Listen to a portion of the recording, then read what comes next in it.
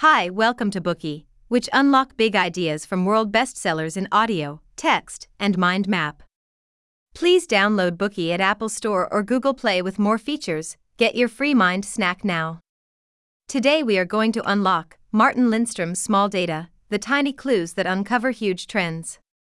This book discusses how effective small data mining can be used in understanding customers' emotions and motivations.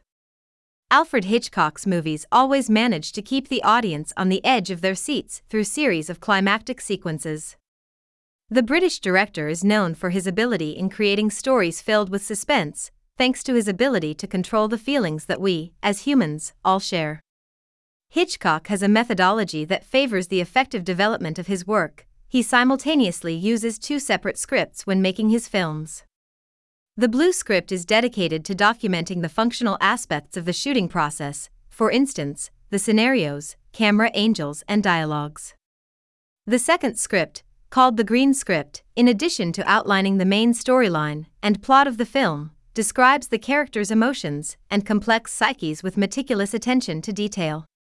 Moreover, Hitchcock's green script focuses not only on the emotional state of his characters, but also on how the audience would feel and react to them.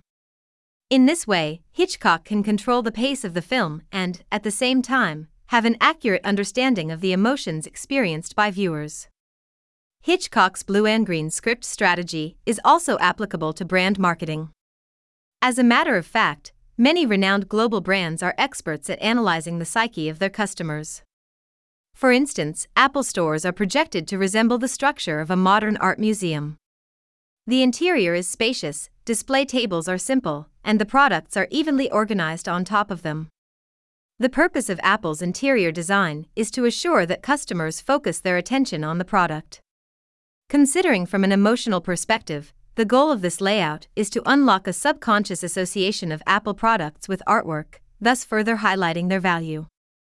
This book reveals a myriad of brand stories and the emotional logic behind them.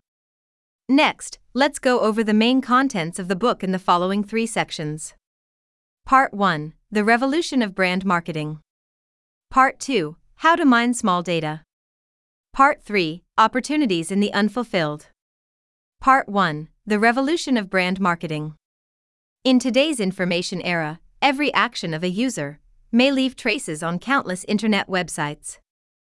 Data from 2020 shows that every minute, around 147,000 pictures were uploaded on Facebook, 500 hours of videos were added on YouTube, 347,222 stories were posted on Instagram, and more than 41.6 million pieces of information, including texts, voice messages, and pictures were sent through WhatsApp. Furthermore, the amount of money that was spent in this minute reached around $1 million. However, these numbers are just the tip of the iceberg and represent only a small fraction of the amount of information that is exchanged online. This amount increases every second, and the number of internet users joining the process of information production grows incessantly. Different products and services move to online platforms every day, creating a flow worth paying attention to. The information explosion and the multitude of online platforms available have fragmented our attention. Thus, the main goal of marketing professional in recent years has been to win over the attention of internet users by relying on statistics and results obtained through the examination of big data. However, even if they do succeed in attracting users' attention, the effectiveness of such marketing strategies cannot be fully guaranteed. For instance, Pekoin, a well-known Chinese cosmetics brand, once launched a phenomenal campaign by employing advertisements in the form of long pictures on social media, which attracted positive attention. Although people did appreciate this form of advertising, the marketing results obtained after the campaign were not satisfactory. Even if a marketing campaign becomes widely popular online, if it fails to effectively promote operational growth, it can only be regarded as unsuccessful. Despite the fact that Google's search engine can record the input methods of every user and analyze the related information, the company has officially stated that they are unable to understand what users are really thinking. Google handles big data on a global scale and applies top-notch technology to do so. For example, Google's software can determine a user's credit rating with an accuracy rate as high as 79%, based on the frequency of capital letters used when typing. However, the company believes that the amount of user information it has available is extremely limited, as big data analytics can only help decoding people's behavior patterns, not their real intentions. Additionally, online and offline personalities tend to differ, making big data analysis even more challenging. Then, what kind of marketing strategy is more effective than the use of big data? An analysis of Lego's 2 strategic transformations can serve as a basis to answer this question. Lego is a Danish toy manufacturer founded in 1932. Its worldwide popularity is based on the company's main product, toy blocks that are used to stimulate children's creativity. Lego's first brand revolution happened around 1981, when video games have become a new trend with the launch of the world's first handheld game. In every research conducted by Lego using big data, results showed that the instant gratification created by video games were correlated to the losses in Lego's market share. Children growing up with these games no longer had the patience and time to play with old-fashioned toy blocks. Evidently, Lego's sales declined considerably during those years. To survive and keep growing as a brand, Lego initiated a comprehensive transformation. The company stopped considering toy blocks only as its main product and began investing in other commodities, video games, children's clothing, books, magazines. Going even further, they built theme parks and retail malls and developed TV shows. Nonetheless, none of these fields could even come close to replacing Lego blocks as the company's core product. Lego needed a copious amount of investment to fund all these changes.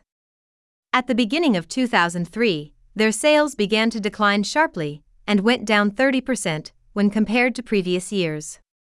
In 2004, sales dropped by another 10%. Lego had now entered a phase that could mean its downfall.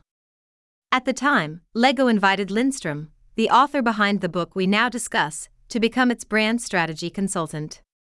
He helped Lego's team conduct an in-depth interview with some of their young users. Among them, there was an 11-year-old German boy.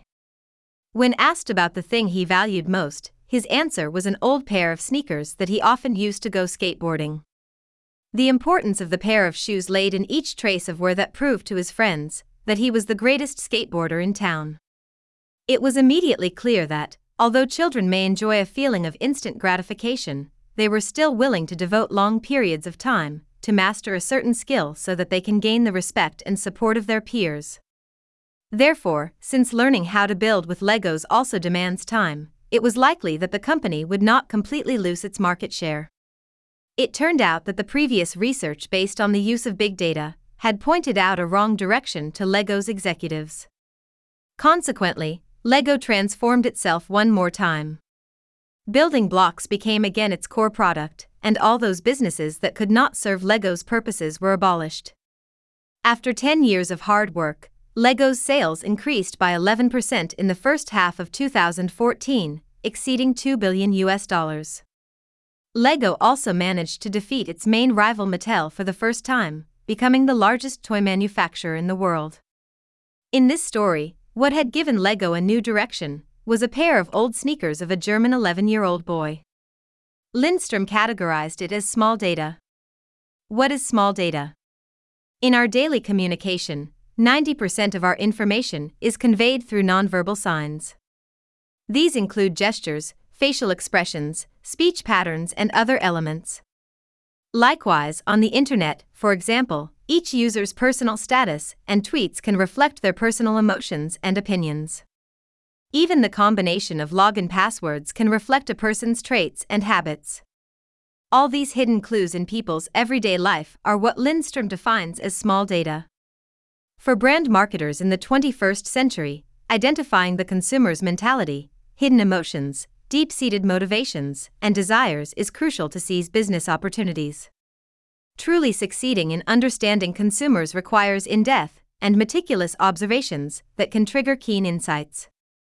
This is precisely the key to Lindstrom's consistently successful brand marketing planning, and it sums up his research method centered around the concept of small data.